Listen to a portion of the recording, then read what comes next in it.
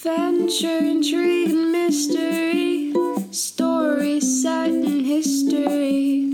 You'll hear it all and wonder why we've got so much in short supply.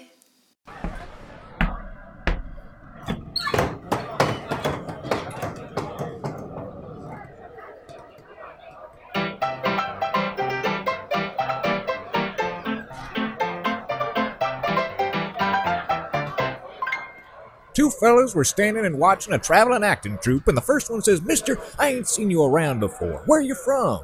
And the second fella points at the actors and says, "Boston. I taught these actors everything I know." So the first fella says, "Well, this must be my lucky day." And the second fella says, "Oh, are you an actor too?" And the first fella pulls his gun and says, "No, I rob stagecoaches."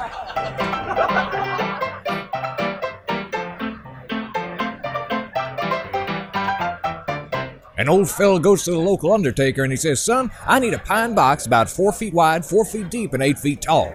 And I need the lid to have hinges on it. How much will that be?" The undertaker thinks about it, says $3. They shake on the price, and the undertaker says, "What are you burying in a box that big anyway, a pony?" And the old timer says, "I ain't burying nothing. My outhouse burned down, and the guy who sells those wants $5.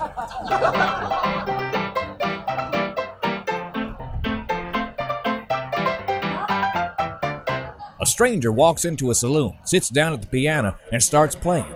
After a while, a young fella says, "Ain't you that famous outlaw, Ivory Pete?" The young fella says, "I heard someone stole your horse, so you followed him on foot from town to town. And when you finally caught up with him, he was sitting in a saloon just like this one, losing at cards with your horse Sally tied up out front. The way the story goes, you shot that man twice and bought a round of drinks for the bar."